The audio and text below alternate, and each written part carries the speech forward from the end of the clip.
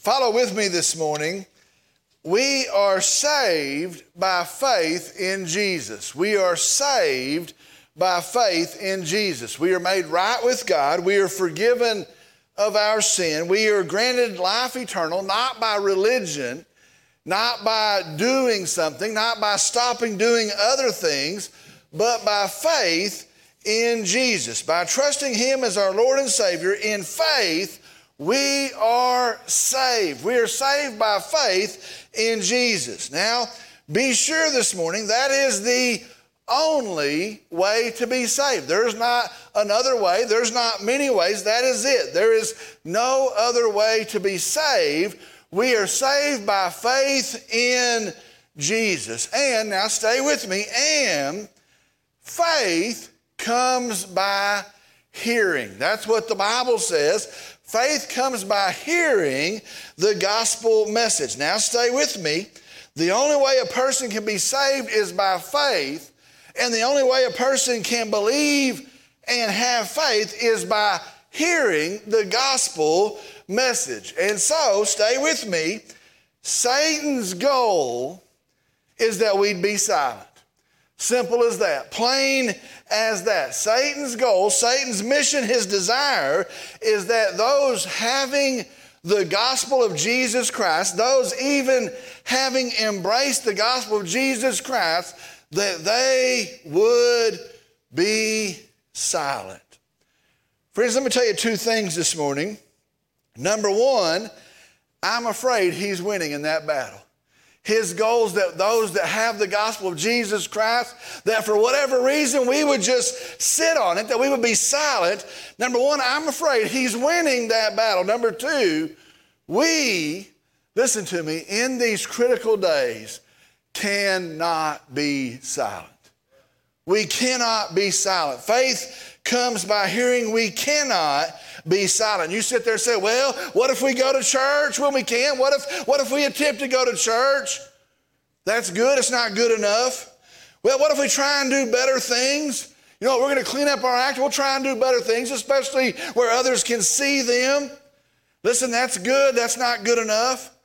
What if we live out the gospel? That's not enough. We cannot be silent. Listen, we cannot be silent. In our study of Acts, in the account of Paul that we've been passing through, the things we're looking at, that really is the issue. The last few weeks I've been looking at that and I wonder, what was the real issue? That really is the issue. Well, today as we continue our study, I believe, in fact, I'll tell you, I know God wants us to learn from Paul. I believe he wants us to read this, to hear this, and I believe he wants us to learn from the Apostle Paul. Our message today is entitled, No Room for Silence. No Room for Silence. Now, we're in Acts chapter 26.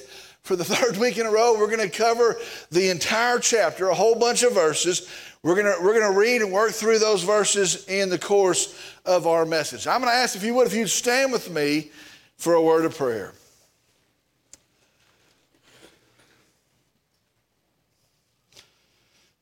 Let's go to the Lord in prayer. Dear Heavenly Father, we come today and we are thankful for you.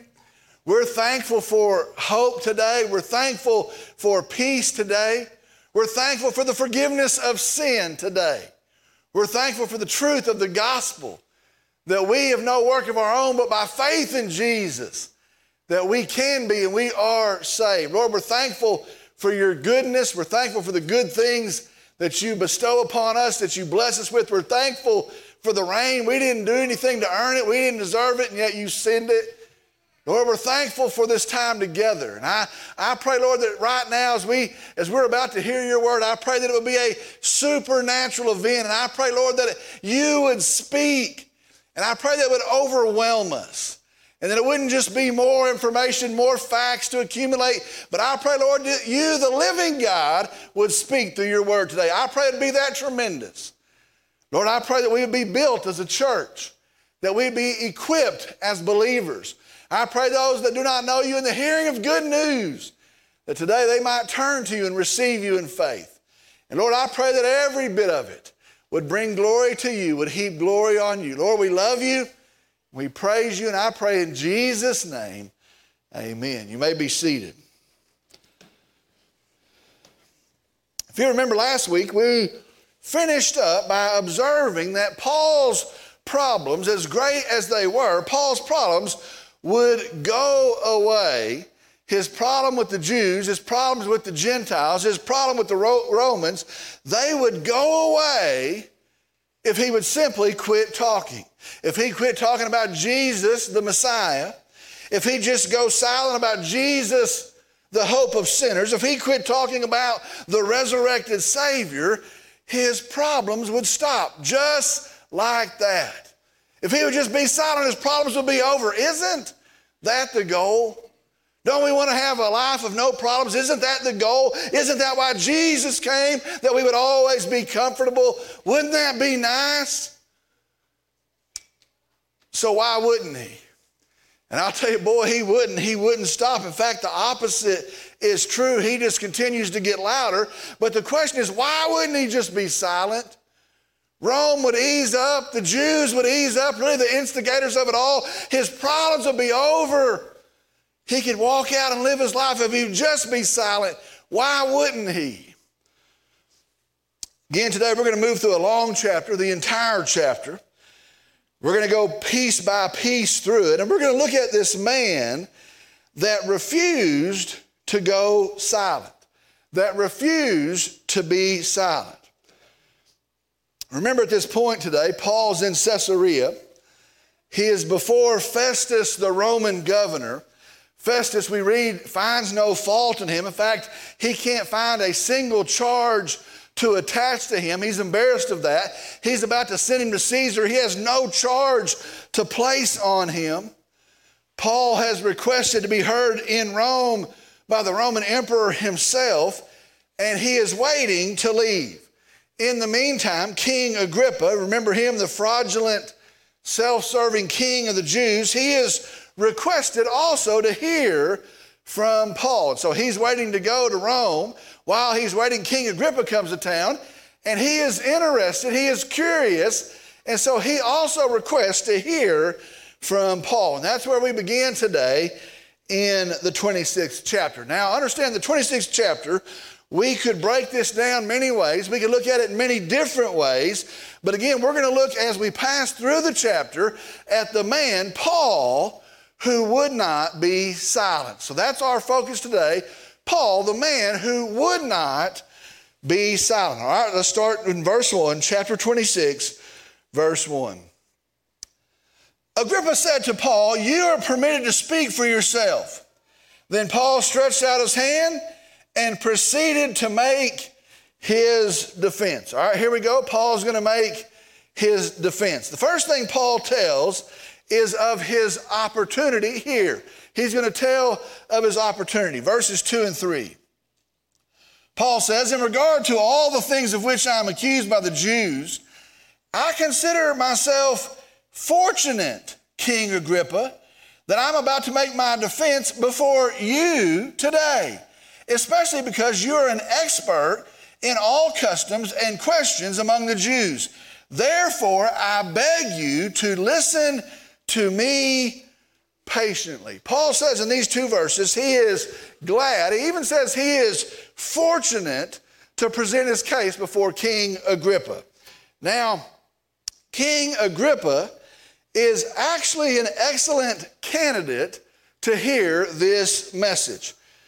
Because he is aligned with the Romans, he's not loyal to the Sanhedrin.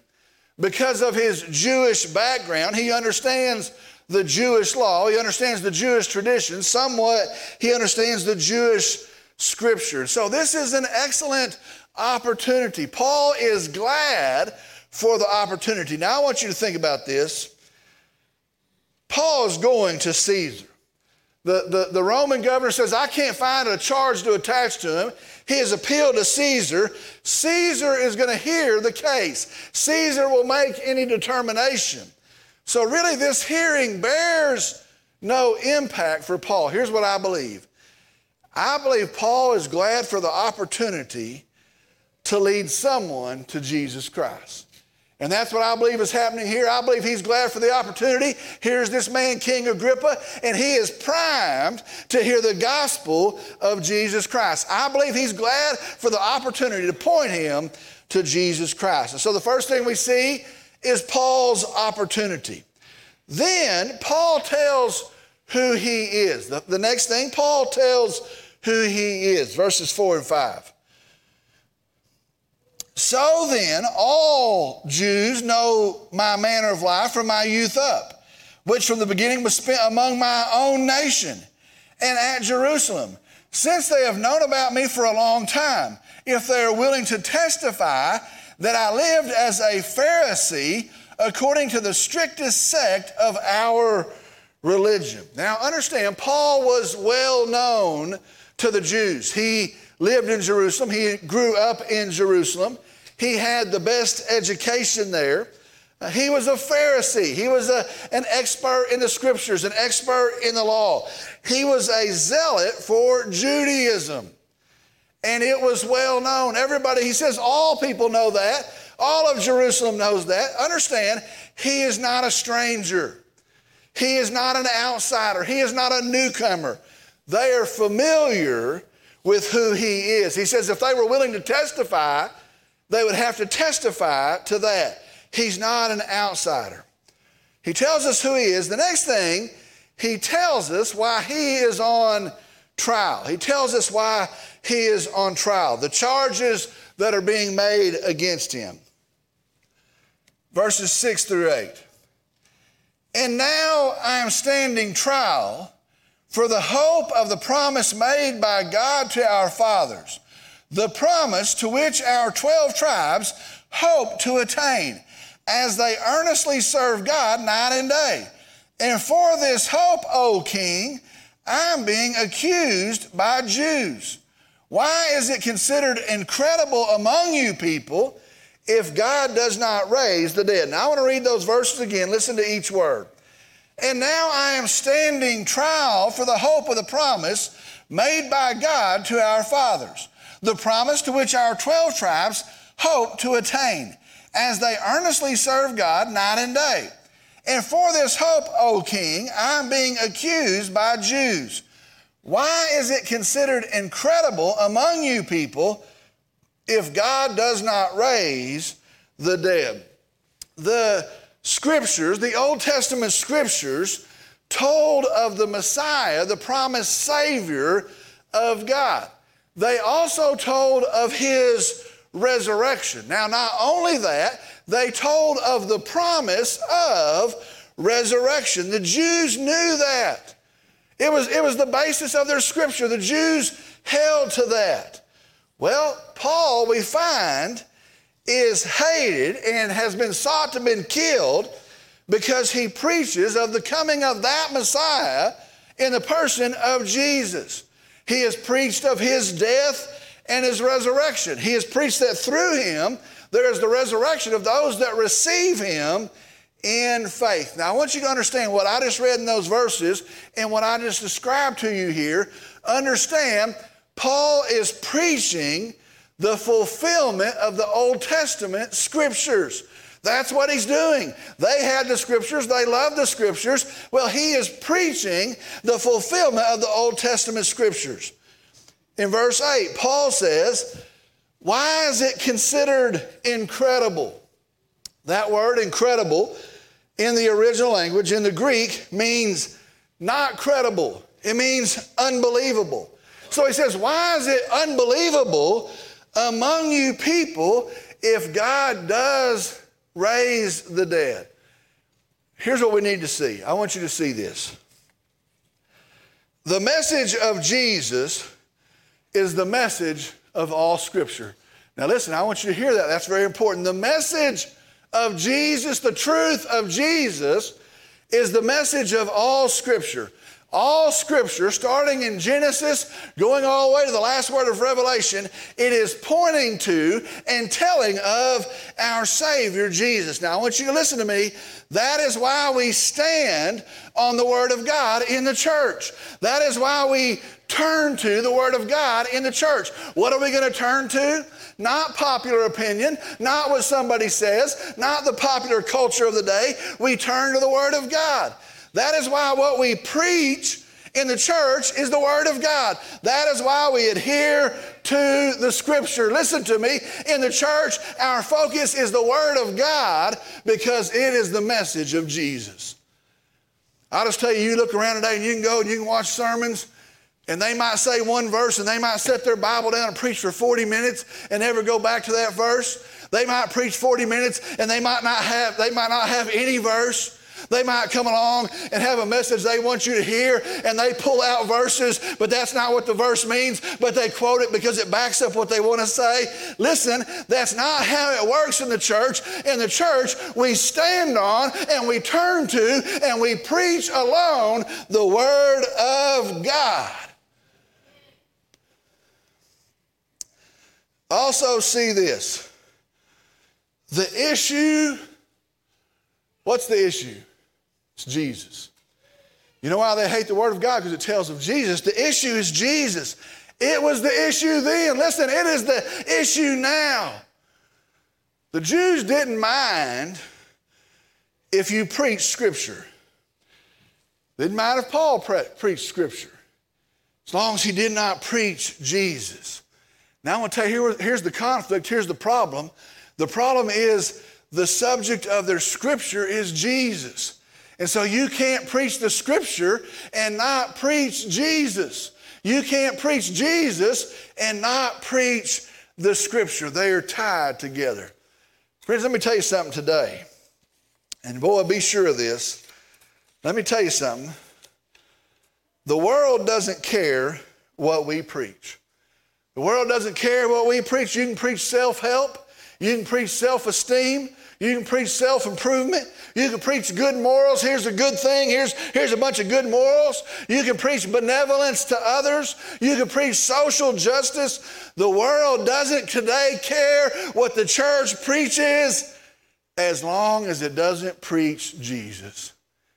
Do you know it's the same today? The world doesn't care as long as we'll stay away from saying Jesus is the answer. Jesus is the only answer, and we receive Him by faith.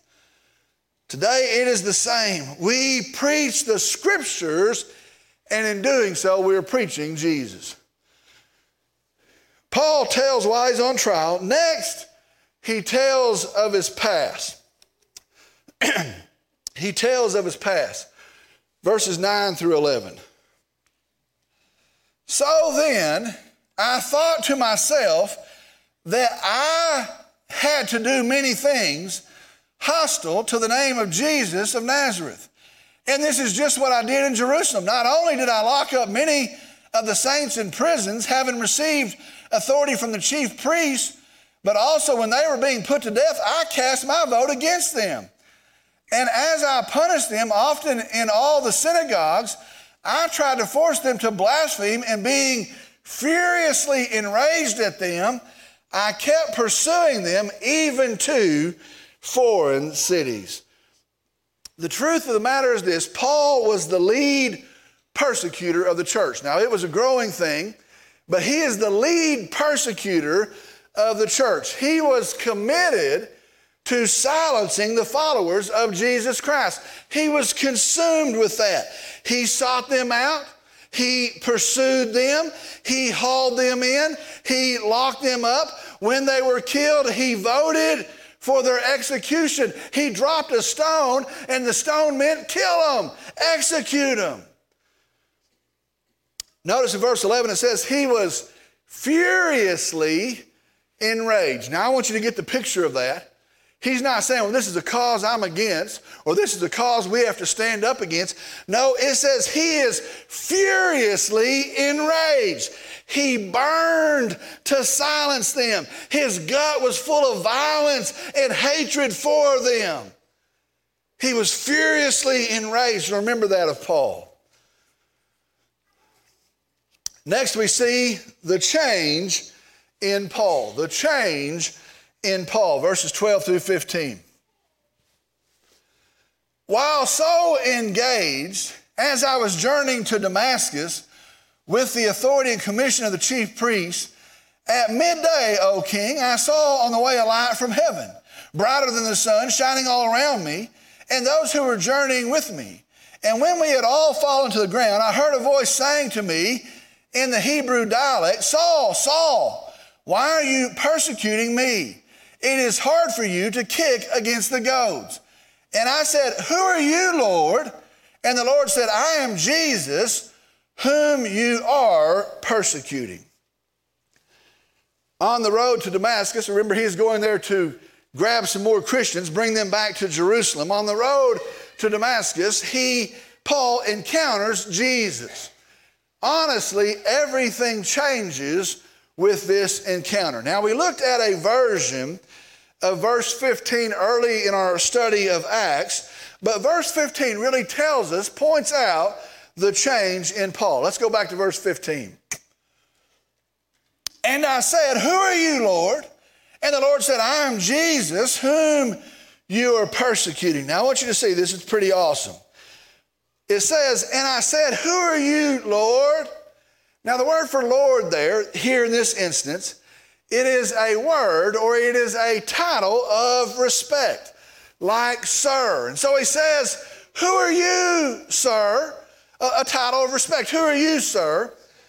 But as Paul retells the event, he says, and the Lord said, now notice here when it says Lord, it's not saying sir any longer, but now it is saying Lord. I am Jesus whom you are persecuting. Now from verse 15 we know that sometime in this event, Paul sees Jesus for who he is. Sometime in this event, now I'm not sure where the exact point was, but somewhere in this event, the scriptures that he knew and the scriptures that he loved arrived at the person of Jesus. First he calls him sir, but then he calls him Lord. And as he professed him as Lord, he is professing him as the Savior, as the Messiah, even God himself. Paul tells us there was a place that he put his faith in Jesus and he was saved. Do you know Jesus is Lord today? And not just as a name, not just as a set of facts that you've heard maybe in Sunday school, maybe in sermons for many years. Do you know Jesus as Lord, the remedy for your sin, your Savior? Do you know Jesus like that?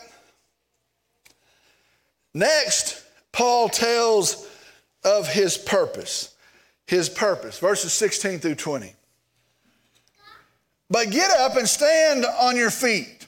For this purpose I have appeared to you to appoint you a minister and a witness, not only to the things which you have seen, but also to the things in which I will appear to you, rescuing you from the Jewish people and from the Gentiles to whom I am sending you, to open their eyes so that they may turn from darkness to light and from the dominion of Satan to God, that they may receive forgiveness of sins and an inheritance among those who have been sanctified by faith in me. So, King Agrippa, I did not prove disobedient to the heavenly vision, but kept declaring both to those of Damascus first, and also at Jerusalem, and then throughout all the region of Judea, and even to the Gentiles, that they should repent and turn to God, performing deeds appropriate to repentance.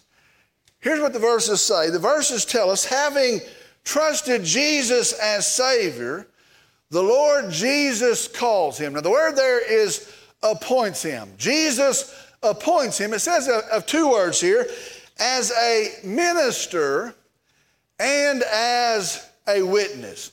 Now the word minister in the original language means servant of, under the duty of, under the burden of, and attendant of, or about the business of. And so to be a minister is to have the duty of, or to be about the business of. And then it says, and witness. The word witness translates one who testifies to or confirms with verbal testimony. And so he has been appointed as a witness. That is one who testifies to or confirms with a verbal testimony. Paul is appointed, Paul is called to serve the gospel and to testify to the gospel. It is his duty, it is his burden, it is his task. Now, I want to look at verse 18. Verse 18 is loaded with meaning. In verse 18 it says, the gospel he is serving, the gospel he is to testify to. In verse 18 it says, it is for the Jews and for the Gentiles. That means the non-Jews. And so this gospel that he's going to testify to, it is for the Jews and it is for the non-Jews. It is for all people. That's what he says. And preaching that gospel, the goal, the purpose of that, again from verse 18, to all people, to the Jews and to the Gentiles, the purpose is, verse 18, that it would open their eyes. Verse 18, that they would turn from darkness to light. Verse 18, that they would turn from the dominion of Satan to the lordship of Jesus.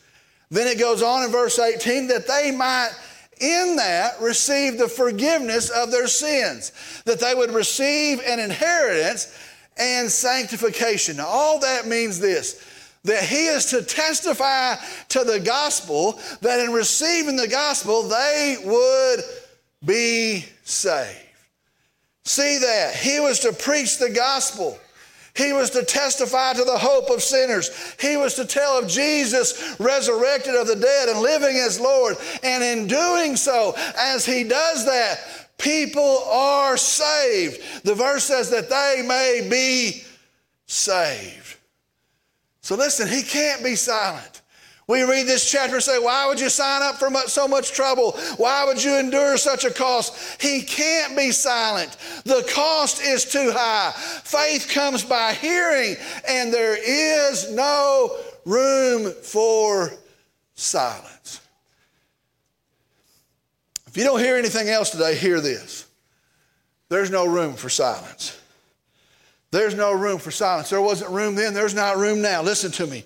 Time is too short today. The price is too costly. Eternities hang in the balance. The message is too important today. Listen to me, believer. There is no room for silence. Whatever your age, whatever your lot in life, maybe you're a student, maybe you're an adult, maybe you're retired, maybe your kids are all grown. There is no room for silence.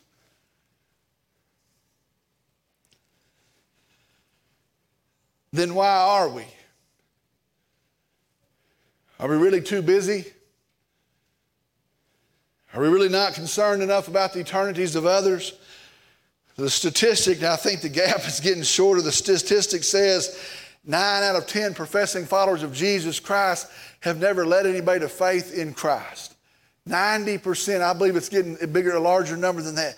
90% have never led anybody to the faith that we have in Jesus Christ. How can that be? How can that be? Are we really that busy?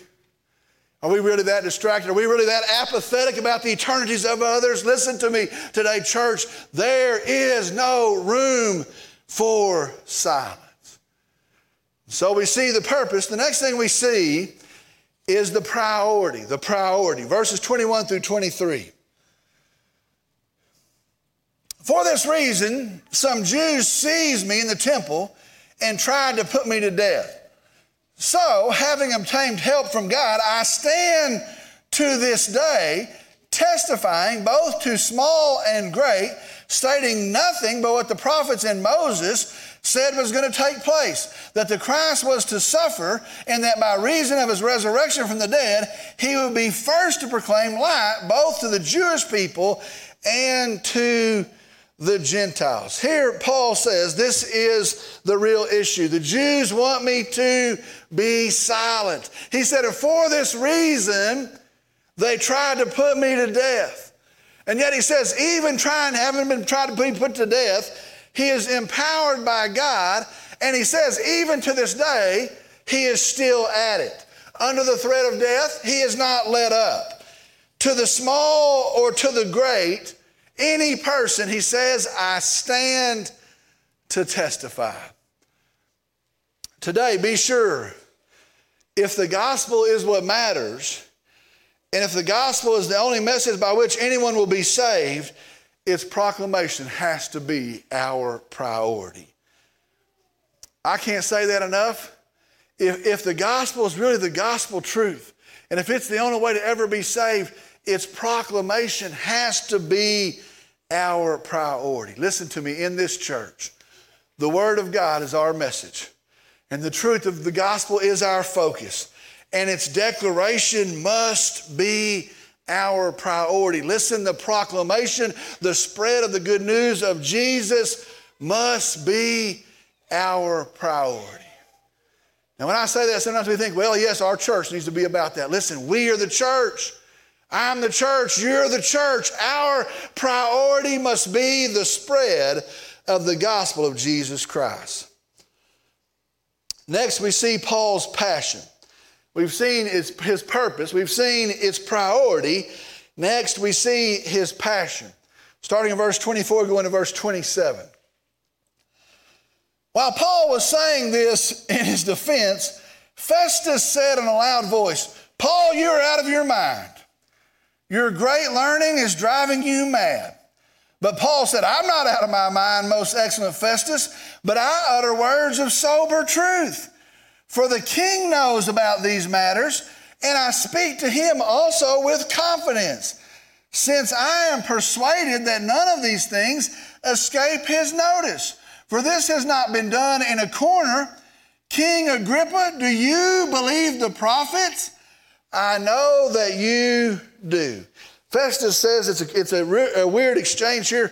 He's talking along. He's telling this. Festus says, you're crazy. I hear what you're saying. You're crazy. Listen, the world still says that. A resurrected Savior, a hope in Jesus, you're crazy. Paul says, I'm not crazy. Paul says, none of this has been done in secret. It is all out in the open. Then he turns to King Agrippa and he says this, you believe the prophets, don't you? The King of the Jews, surely you do. You believe the prophets, don't you? Now I love this. Don't miss this. Paul was trying to lead King Agrippa, the corrupt, self-serving king of the Jews, to Jesus Christ. Now, I read this chapter and I love this part. Can you imagine that? Can you imagine that? It says that King Agrippa comes in and there's all this pomp and circumstance around him, and he comes in and he's speaking to the king. And can you imagine? He tries to lead King Agrippa to Christ. Can you imagine that? What a victory that might have been. Can you imagine? God loves him. God's grace is for him. And so he tells him, do you believe the prophets? He's going to try to lead him to Christ. Verse 28. Agrippa replied to Paul, in a short time, you will persuade me to become a Christian. Listen to that. Agrippa replied to Paul, in a short time, you will persuade me to become a Christian. King Agrippa responds here, do you know me? That's really what he's saying. Do you know me? Do you know the position I hold? Do you know what I will lose if I turn and I follow Jesus Christ? Do you know me? Do you know my sin? He's there in an incestuous relationship with his sister. Do you know me? Do you know my sin? Paul, do you think you could persuade me in such a short amount of time? Do you think you could convince me to be saved in a short amount of time? Watch this, verse 29. And Paul said, I would wish to God that whether in a short time or a long time, not only you, but also all who hear me this day might become such as I am, except for these chains. Paul says, yes, that's what I hope. Yes, I wish to God that you would be saved, King Agrippa. He loves you. His grace is for you, but not just for you. I wish that Bernice would be saved. I wish that Festus over there listening in, that he would be saved, that the guards all around, that they would be saved, the Jewish entourage that walked you in here, that they would be saved. Yes, I wish that they would all be saved in short time or long time. Oh, that they would be saved. Isn't it crazy? The least likely person, Paul, zealous, the persecutor of the church, the one who killed its preachers, has become its loudest preacher, even at the threat of death. Isn't that just like God? Isn't that just like the power of the gospel? Therefore, if anyone is in Christ, they are a new creation. Isn't that how our God works? He uses the least likely to bring him great glory. Let me tell you something today, friend. He's called you. He's given you, he's given me, he's given us a commission. He's told us to tell the lost world we have hope in Jesus. Maybe it's your family member outside of Christ. Maybe it's your friend down the street. Maybe it's one of your co-workers. He has called us to tell a lost world of Jesus. And it's the same gospel, the same good news. It's the same Savior, Jesus. It's the same power that empowered Paul, the same power. And it has the same potential. You know what? I like that. What if King Agrippa had gotten saved? What if he'd have turned to Christ? Can you imagine what the fruit of that would have been, the potential of that? What if Festus said, I have heard the truth that I can't bear it any longer and I'm a sinner and I turn to Jesus as the remedy for my sin? Can you imagine what would have flowed out of that? Do you know we have the same potential with every person we witness to? Can you imagine the homes that might be changed? Can you imagine the childhoods that might be saved, changed? Can you imagine the walls that we crash into and the shame that we bear and the pain that we carry that might be avoided? Each of us, same potential, same gospel, same good news. Yes, I pray they all get saved, Paul says, everyone that hears. The ending, verse 30. The king stood up. Man, this is sad. The king stood up and the governor and Bernice. And those who were sitting with him, oh, they could have been saved. They just heard the gospel. And when they had gone outside, they began talking to one another, saying, this man is not doing anything worthy of death or imprisonment. And Agrippa said to Festus, this man might have been set free if he had not appealed to Caesar. This man might have been set free if he'd not appealed to Caesar. He doesn't see it, but I want to tell you I do. You see, Paul is free. Now, he's going to go on and he's going to go to Rome. We'll read the end of that. We'll know that. But Paul is free because he appealed not to Caesar. He appealed to Jesus. Now, I want to tell you, if you'll turn to Jesus, he'll save you today. He'll forgive you of your sin. He'll take the shame of your sin. He's already borne it to Calvary. He'll remove it. He'll give you a robe of his own righteousness. And not turning to Caesar. We got too many folks today turning to Caesar. Turning to Jesus Christ. You shall be free. We finish this chapter and we see this. Paul could not be silent. He knew his purpose. He knew its priority. He had a passion to see the lost saved. Here's what I say in conclusion. We must be the same. We must be the same. Let's go to the Lord in prayer. Dear Heavenly Father, we come, and I'm thankful that we have a Savior. And I'm thankful that we have a hope right now. Whatever life's been to us, we have a hope right now that hasn't endured, hasn't passed away, that endures. We have an anchor that holds today. We have peace in Jesus. We get to wear your righteousness. your robe of perfect righteousness. Lord, I'm thankful for that. Lord, I pray for some that don't know you. I pray in the hearing of good news that today they would embrace you. Today they would turn to you in faith, receive you as Savior, and that they would be saved in your own word. Lord, I pray for those here that are saved, that have trusted Jesus.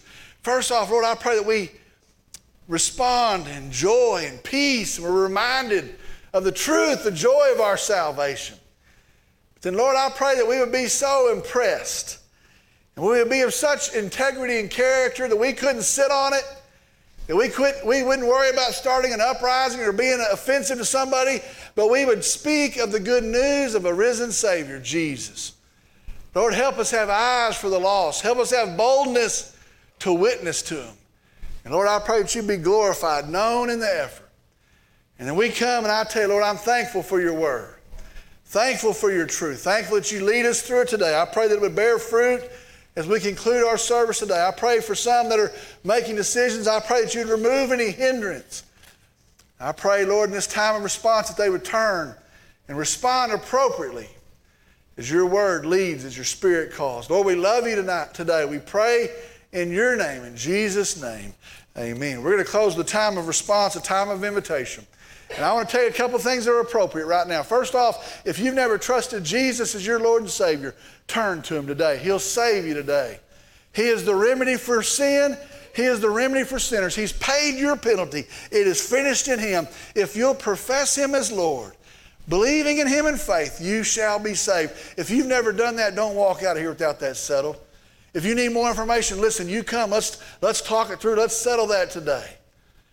If you've never trusted Jesus, turn to him today. He'll save you today.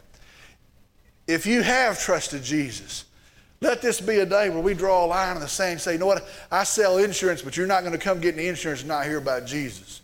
I teach students in a school, but you're not going to pass to my class and not just see it, but you're going to hear the truth of a Savior named Jesus. I work in a field as a farmer. You know what? You're not going to come by. You're not going to see me at the fertilizer dealer, the tractor dealer, not hear that my hope is in Jesus. That we would be testifiers, witnesses to the truth of Jesus. Maybe you're here and you need to follow in believer's baptism. The Bible says it's always by immersion. It's a picture of what we believe of Christ, that we die in Christ and live with Christ. A picture of what he did, that he died paying for our sin, that he lives again.